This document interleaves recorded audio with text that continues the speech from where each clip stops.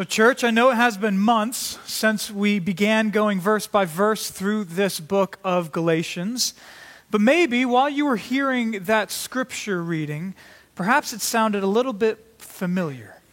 And that's because maybe you noticed, if you were here months ago, that some of the language that Paul uses here in this section, and especially the tone that he's using here, is really similar to how he opened up the body of this letter all the way back in Galatians 1. And particularly in Galatians 1, verses 6 through 9. And you can, if you want, turn with me quickly there if you want, or you can just hear it. But notice how similar a couple of verses from Galatians 1 are to what we just heard read. This is Galatians 1, just verses 6 and 7. Galatians really started off in the body of the letter like this. I am astonished that you are so quickly deserting him who called you in the grace of Christ and are turning to a different gospel. Not that there is another one, but there are some who trouble you and want to distort the gospel of Christ. And so as you hear, Paul opens up this letter by talking about how he's astonished that these churches are turning away from the gospel. And specifically, he says that they're turning away from him who called them, from God, in doing so. And finally, he says to these people that those who are troubling them, that are teaching them another message, are troubling them. Right, so that's how Paul opened this letter. But with that said, now listen to what he says in the first two verses of what we just heard in Galatians 5. So this is Galatians 5, 7 and 8. You were running well. Who hindered you from obeying the truth? This persuasion is not from him who calls you. And so maybe you hear those similarities, because although now here in our passage this morning, Paul is using a different picture, right, of running a race, the idea is the same. Because in their race, they have left obeying the truth, and such a persuasion is not from him who called them. And finally, it's because people are hindering them. And Paul in verse 10 will even use that same word for people troubling them that he used in chapter 1. And so all that said, the point is both in our passage and in the opening of this letter, they're really similar. Right? These Galatians are leaving the truth of the gospel. And these churches, and they're turning to a different message, all because false teachers are troubling and hindering them. And Paul's clear that all of that is not from God. And for us, I first wanted us to see that just because it's interesting, but mainly, I think it helps us then understand really what's going on here now in God's Word at this point in Galatians. Because what's going on, just technically, is what is called an inclusio. An inclusio, if you're interested in Bible study terms. And all an inclusio means is an inclusio was a literary device back in ancient times where they used it to show structure in their writings. Because remember, it's interesting, back in ancient times when the Bible was written, they didn't have paragraphs. They didn't have table of contents or headers or intentional page breaks, and they didn't even have spaces between words. All because the parchment they were writing on was far too expensive for all of that. And so instead, what they did to show structure was things like this. And this inclusio specifically is to show now that the main section of this letter is coming to a close. And so everyone who studies Galatians basically agrees that that's what Paul's doing. That's helpful for us to know because most of this letter has been about what the true gospel in itself is. But now Paul is coming to close this main section by going back to the issue that he opened with. And that's the issue, let's remember, of the seriousness of people leaving that message for a false message. And really, it makes a lot of sense that he's doing this because remember, it is that issue which is why this letter was ever written, right? Both for the Galatians and for us. Because I know we've said this before, but we need to be clear that this letter of Galatians wasn't written, and it isn't in God's word just so that people can understand right doctrine.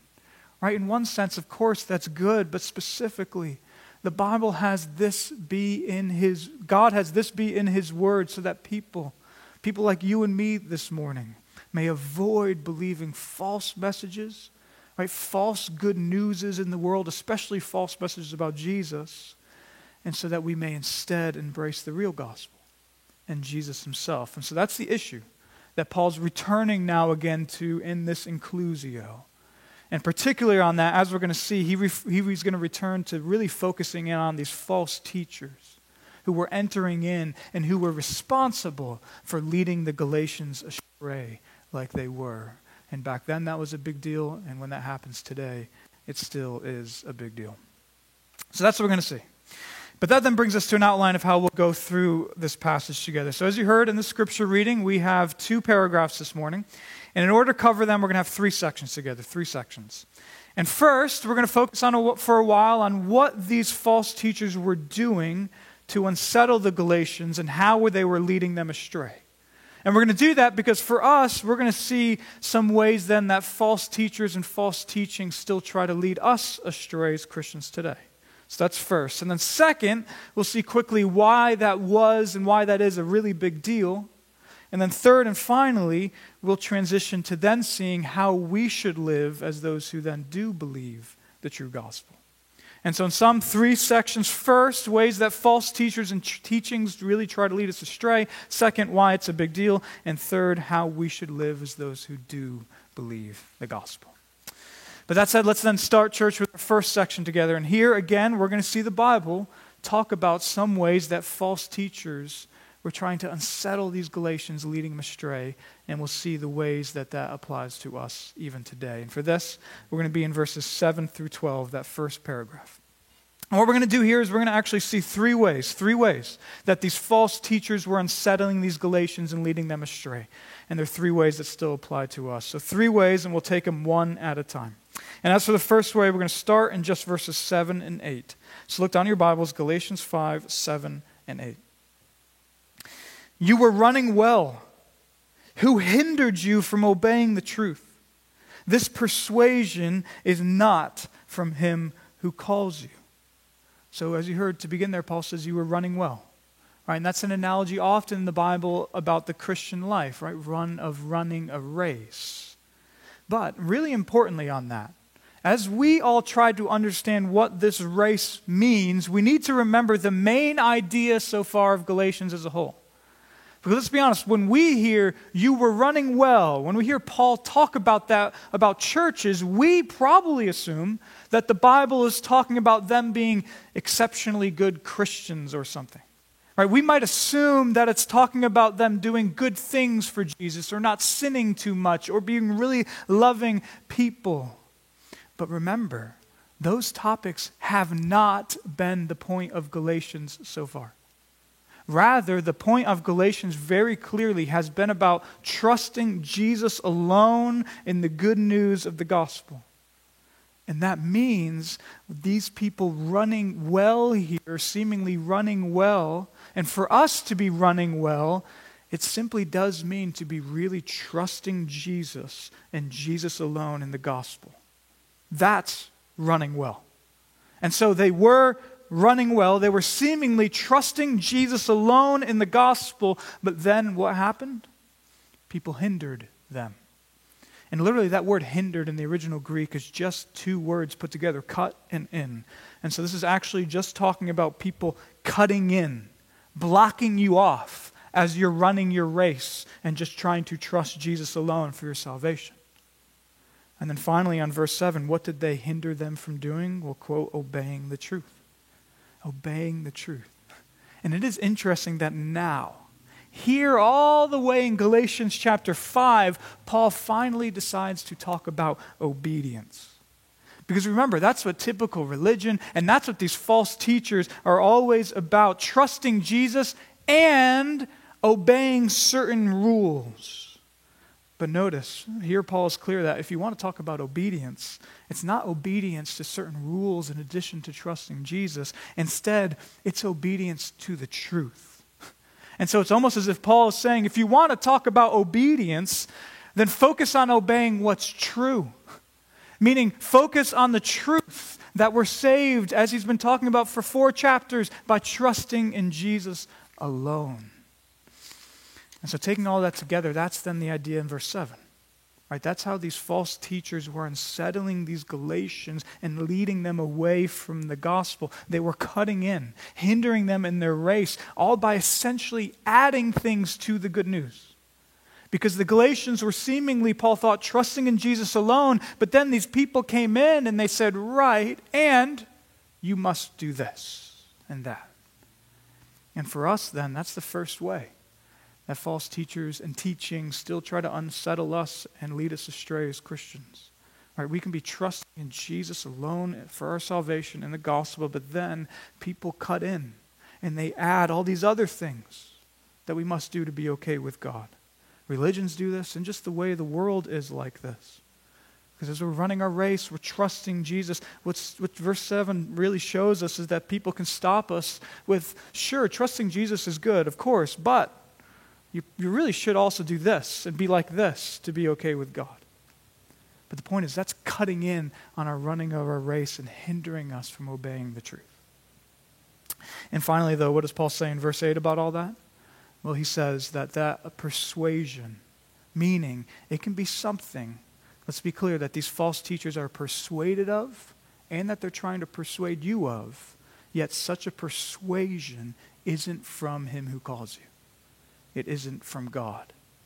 And so even though they're persuaded of it, it's not from the Lord, which does quickly show us that just because, let's be clear, someone is genuine and someone is persuaded of what they believe, even if they're well-intentioned, it does not mean it's from the Lord and it's good for you and that it's necessarily true.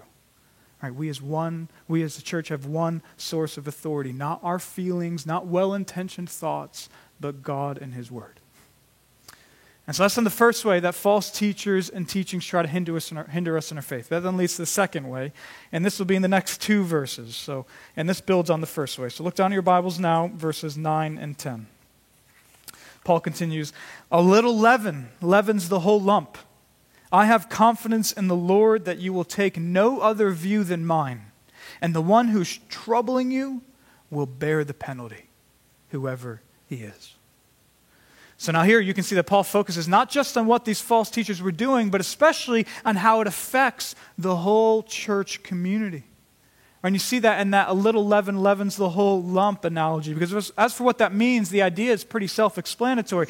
But concerning what we just saw in verses 7 and 8, it means that sort of cutting in and adding to the good news can and usually does start small with individuals, but often then it spreads like yeast in bread. And that in itself then is the second way that false teachings and teachers can hinder us from believing the one true gospel. Because usually, let's be clear, false teaching does not just cut off one person from believing and trusting Jesus alone. Instead, look at the history of the church. It's groups, it's churches that become affected, that become infected.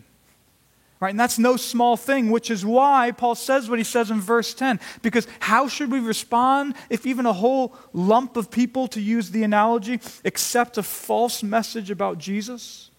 Well, two things there in verse 10. First, Paul talks about taking no other view than mine, his. Which is fascinating because that shows us, as we've been talking about for months here in Galatians, that Paul knew that as an apostle, a sent one of Jesus Christ, he knew that he had the one true gospel of Jesus. He knew that he and the other apostles really in history did carry the one message of good news for the entire world. But then second, we should respond by knowing, as Paul says later in that verse 10, that the one who is troubling you will bear the penalty, whoever he is. Meaning, the Bible says God will judge. And that whoever he is, right, is interesting because it shows that apparently Paul didn't know himself all the people by name who were leading the Galatians astray. But God did. And God loves his gospel. And God loves people. And so the Bible says God will judge when certain people change his good news that he so loves, and that's good for the world. Which all finally leads to the third way that false teachers and teachings can lead us astray. And this is the one that's probably the most confusing at first, but we'll break it down and it'll make sense. So now we'll finish our section looking at verses 11 and 12. "But if I, brothers, still preach circumcision, why am I still being persecuted? In that case, the offense of the cross has been removed. I wish those who unsettle you would emasculate themselves." So in verse 12 there, that's one of the strongest sentences that Paul ever wrote in the Bible, and it's probably the most offensive verse he wrote, but we'll get to that in a little bit. Instead, first, it's what's in verse 11 that shows us what these false teachers are really doing. And again, at first, that verse may sound a little bit confusing because Paul says, "But if I, brothers, still preach circumcision, why am I still being persecuted?" And he says that because remember, he's not preaching that you need to be circumcised to be saved. And his point is that's shown by the fact that he is being persecuted, especially by a lot of Jews back then. But then it's what he says after that, which gives us a hint at what these false teachers were doing. Because the Bible says then, Paul says, in that case, meaning if I were still preaching circumcision, the offense of the cross has been removed. And it's that then that shows us what these false teachers were doing. Because if Paul is teaching something that is offensive, then what were these false teachers doing? They were teaching something that wasn't as offensive.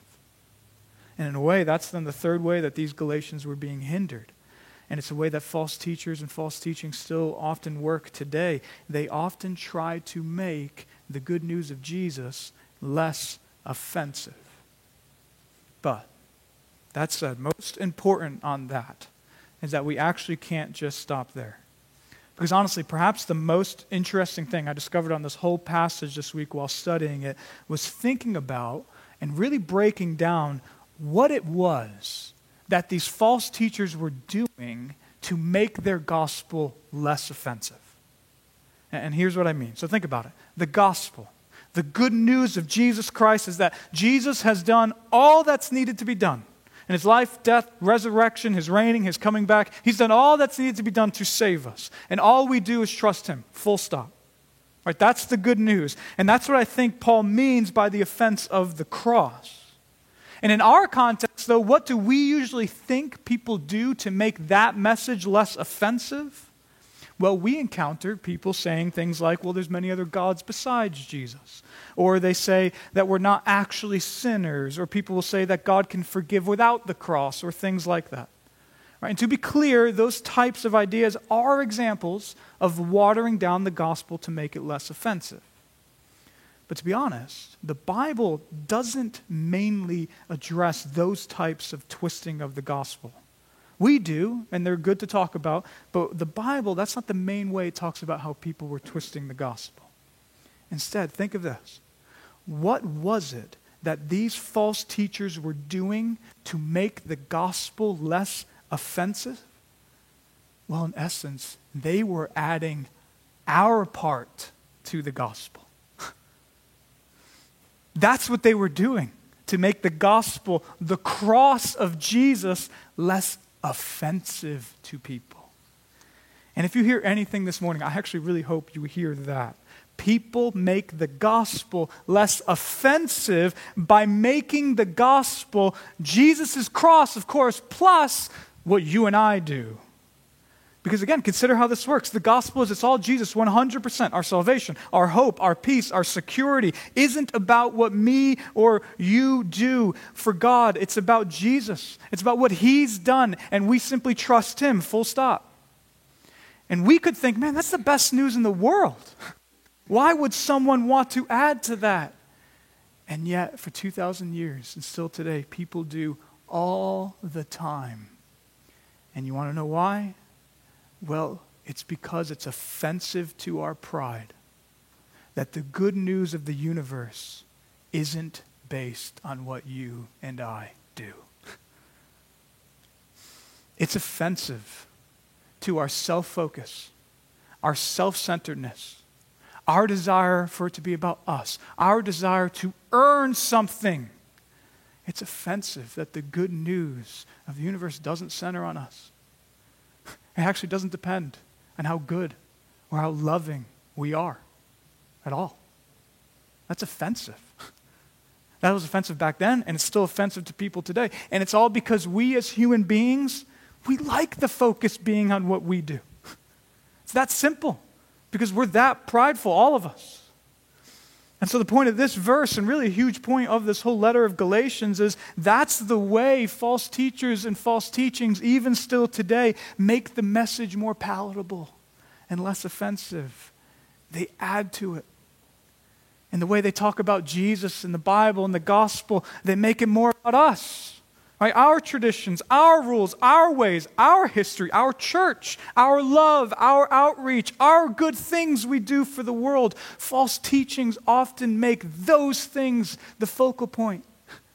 And it's because as sinners in our pride, we like that. And so that's the three ways in our text that false teachers and teachings can try to hinder us from running our race of believing the one true gospel. But finally and quickly and lastly on this section, that brings us to consider what Paul wrote in that verse 12. And as for this verse, this is a sort of summary of how Paul feels about what he just said and therefore about how God feels about people adding to the gospel like that. And since it has been a while, to remember what Paul said in verse 12, just look down one more time. It's a quick verse. The Bible says this: I wish those who unsettle you would emasculate themselves. So as I said before, this is one of the most intense verses in Paul's writings.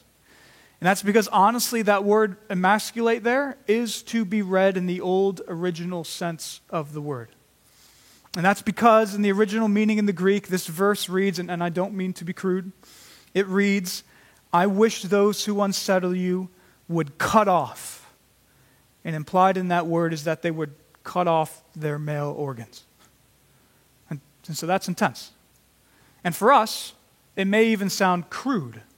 But it's actually not crude. And in fact, one commentator I read this week was really helpful on this because he explained that this isn't crude for at least two reasons. First, because that idea of cutting off the male organs is supposed to be a play on words with the fact that they were cutting in verse 7 in the middle of the race. But then also, second and most importantly, the commentator pointed out that this wasn't crude to them back then to talk like this because in the cultural context of the New Testament that Paul was writing to, it was known that people in devotion to a certain goddess would actually emasculate themselves as an act of worship. And so all that said, this sentence isn't crude, but it is intense. Right? Because Paul is essentially saying, God through Paul is essentially saying to those who wish to add to the good news of Jesus like that, to those who want to cut in and add our part to what Jesus has done, I wish they'd go and be typical religious zealots somewhere else and emasculate themselves accordingly. It's intense. All that said, that's in the three ways that these false teachers and teachings were hindering them back then. It's ways that still happen to us today. And briefly, then, the upshot for all of us as Christians is to simply watch out for these things, to not give in to these things. First, watch out for how people will try to turn us away from Jesus alone and add to the gospel and to the Bible. Second, watch out and beware for how false teachers often infiltrate, like leaven and bread, churches. And finally, third, watch out for when someone takes the good news of Jesus and subtly talks about it and makes it a lot more about you and me. Watch out for all of that. Not because I said it, but because as God made really clear through Paul in verse 12, those things are really serious. So that's our first section. And that's our longest section, by the way, if you're curious. But that then leads to our second section, which will be by far our shortest. And here we'll just see why that sort of false teaching is such a big deal. And even as we say that, as we just saw, that's already sort of been answered in two ways in the paragraph above. Because first, remember, this is a big deal because it really troubles people. And then second, Paul already said this is a big deal because false gospels like that aren't from God, and God therefore will judge those who teach them. Because God loves the truth. He loves His gospel. He loves people. Right? So in a way, we've already sort of seen why this is a big deal. And yet, all that said, the clear answer that Paul decides to write about why this is a big deal, what he decides to write right after his intense sentence about emasculating themselves, is his first sentence in verse 13. And that's then our big answer this morning as to why false teachings are such a big deal. And so now to see this, just look down at verse 13. So in answer to why are false teachings and false teachers such a big deal, we're going to look at just the first sentence of verse 13. For you were called to freedom, brothers. So there it is. So let's follow the logic. As you can see, verse 12, Paul's lovingly angry. I wish they'd emasculate themselves. And why?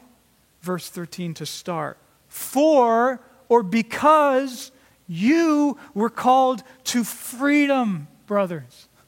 See it? In other words, what they're doing is hurtful, and it isn't from God, sure, yes, but not only that, it's such a big deal because believing them is hindering your freedom in Christ.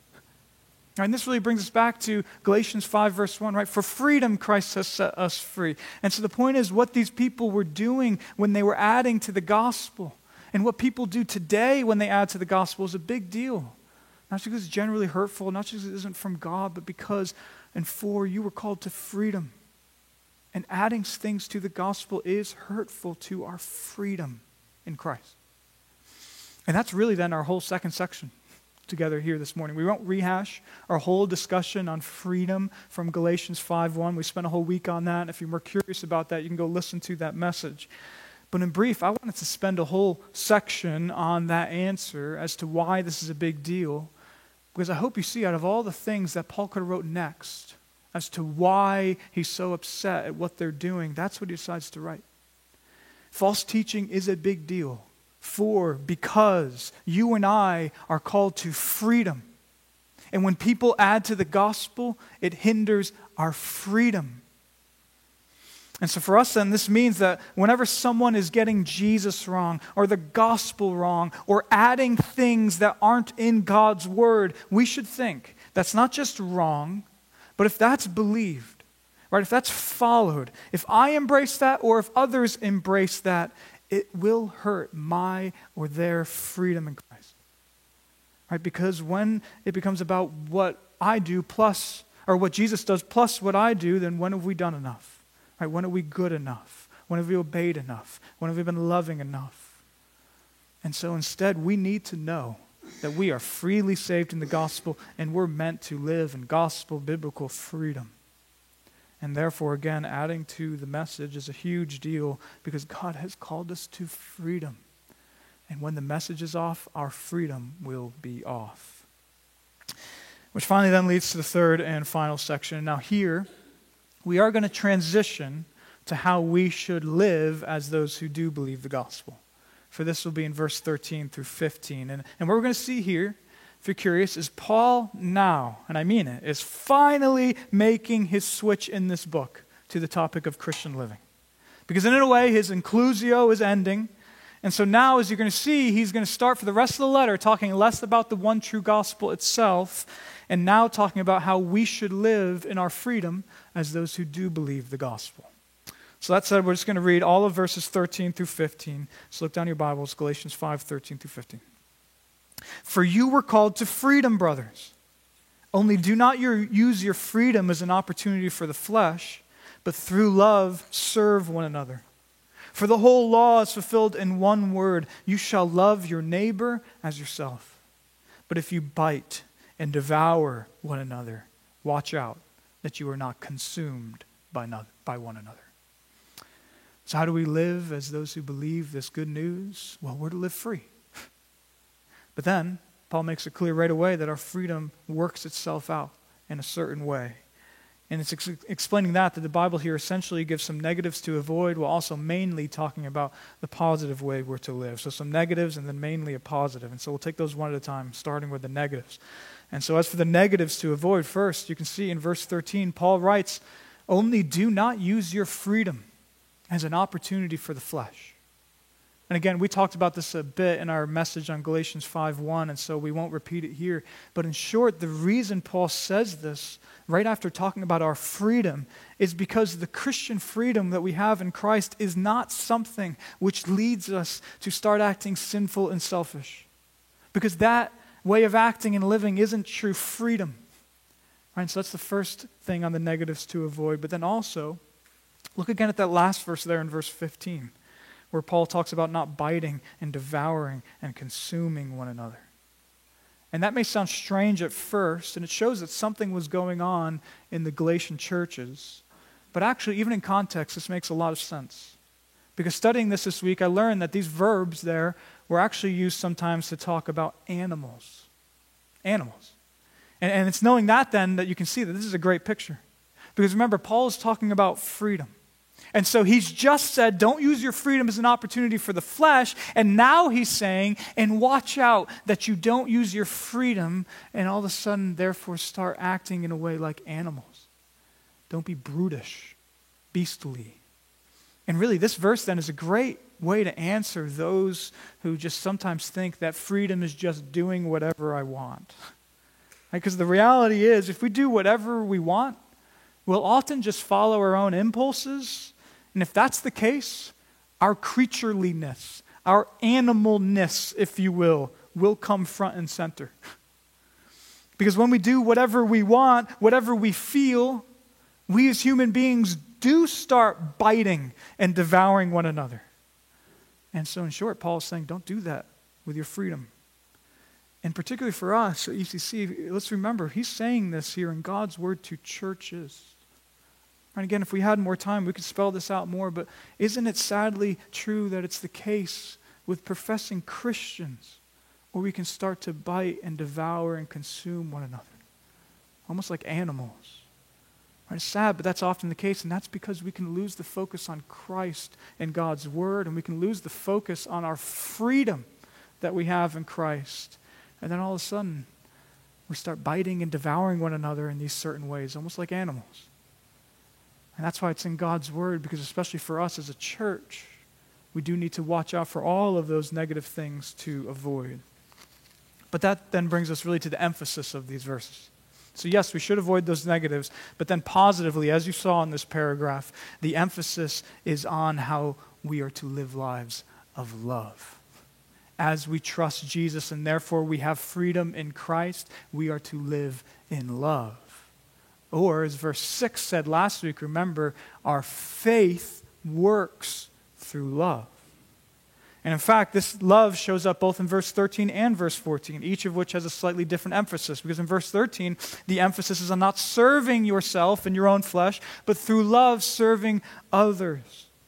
Meaning really getting low, like a servant, and caring for other people. And then Paul builds on that in verse 14. So in love, we are to serve others, but then he more so explains what that looks like. And to do that, Paul quotes a verse that Jesus himself famously quoted on this idea that the law is fulfilled in loving your neighbor as yourself. And that technically is a quote from Leviticus 19:18. And again, it was Jesus himself who quoted this as the second great commandment, right? Who were first to love the Lord our God, and second, love our neighbor as ourselves.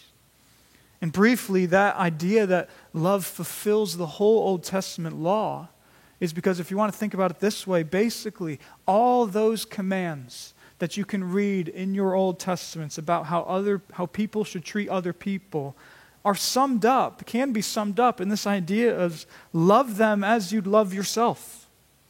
And on that, the great thing about such a broad command from Jesus and from Paul is that we all know, right, how to love someone really well. We all know how to care for someone really well. We all know how to serve someone really well, and that's ourselves. And so in very brief then, the way we are to live our lives, right, Jesus' ethic, the Bible's ethic, if you like that term, is to simply take that self-service, that self-preservation, that self-care we all naturally have, and instead of just or mainly pointing it inwards, to point it outwards toward others, like Jesus did. All right, and that's then how we're to live our lives as those who do trust this gospel of Jesus. And in Galatians, that's how Paul now transitions to talking about Christian living. In summary, we don't serve ourselves. And we aren't supposed to live an impulsive, animal-like freedom where we bite and devour one another, especially in churches. Instead, as individual Christians and as those in Christian communities, churches, we positively are to be people who trust Jesus and who then, in our Christian living, as we trust Jesus, in our freedom, we're to be people who really love one another. So that's our passage, church. There were and there still are false teachers and teachings that we must be careful of. They're hurtful. They're not from God, and especially they hinder our freedom. And then in contrast, though, as for us who do trust Jesus and the gospel, we're free. But our responsibility in our freedom is to not use our freedom in selfish, sinful ways, but instead, true freedom is, and what Jesus wants for us, is really loving one another. Which all leads us briefly to close with one final thing. And this is something that will hopefully whet our palates in a way for what's to come next week in our passage. And I want to bring this up because throughout all that, and especially throughout that third section on love, it might be that you were sitting there and thinking, sure, that all sounds great, right? And that's the right thing, but it's much easier said than done. And that's true. And so the question now for all of us is, so that's good, but how? Right? How can we be people who avoid false teachings, who avoid biting and devouring and being selfish, and who truly love like that? And if you're thinking anything like that, that is a good concern. Because the reality is, if we hear all that and then leave here pumped up to now go and freely be less selfish and more loving, and yet we aim to do that while subtly thinking we can do it on our own willpower, it won't happen. We're too weak. We're too selfish. We're too inconsistent. And doing that on our own power is not God's plan for us. And so instead, now notice just the next clause that Paul writes. And I love this. This is why I love studying the Bible so much, and I hope you do too. It's true. The question now is, but how? And yet it is that issue which Paul begins to address in his next breath. And as we read this, remember, there were no chapter and verse divisions in the Bible that Paul wrote. And there were no sentence markers or even spaces. And so this really is his next words. So we are to be loving. We're not to be selfish, biting and devouring one another. But how? We'll look at the next words that start verse 16. But I say, walk by the Spirit. And so that's how. Or better yet, He, the Holy Spirit, He's how. And again, we'll talk about this more next week. Let's then be clear as we leave here this morning. That is our calling, as we've been talking about, in our freedom, to avoid false teachings, to not serve ourselves, to love others. But we will not do that on our own strength. And that's why Paul, inspired by God, inspired by the Holy Spirit, is about to write, but I say, walk by the Spirit. And finally on that, this makes a ton of sense, doesn't it? Because in the famous verse on the fruit of the Spirit to come in Galatians 5:22, what's the first thing listed? But the fruit of the Spirit is love. The Spirit enables us to love. And so, church, more on that next week. But for now, that's our calling then as we leave here. We'll be people who trust Jesus alone for our salvation. We'll be people who live in freedom. We'll be people who don't bite and devour one another, especially in church. And we'll be people who live sacrificial lives of love. And how? Not by our own strength, but by the enablement of the Spirit Himself. By God Himself who saved us, working in us. And so let's rely on Him. And let's aim for that, because that's true gospel-centered Christianity, because that's true freedom in Christ, and that is how the Spirit of God works in us and glorifies Jesus through us.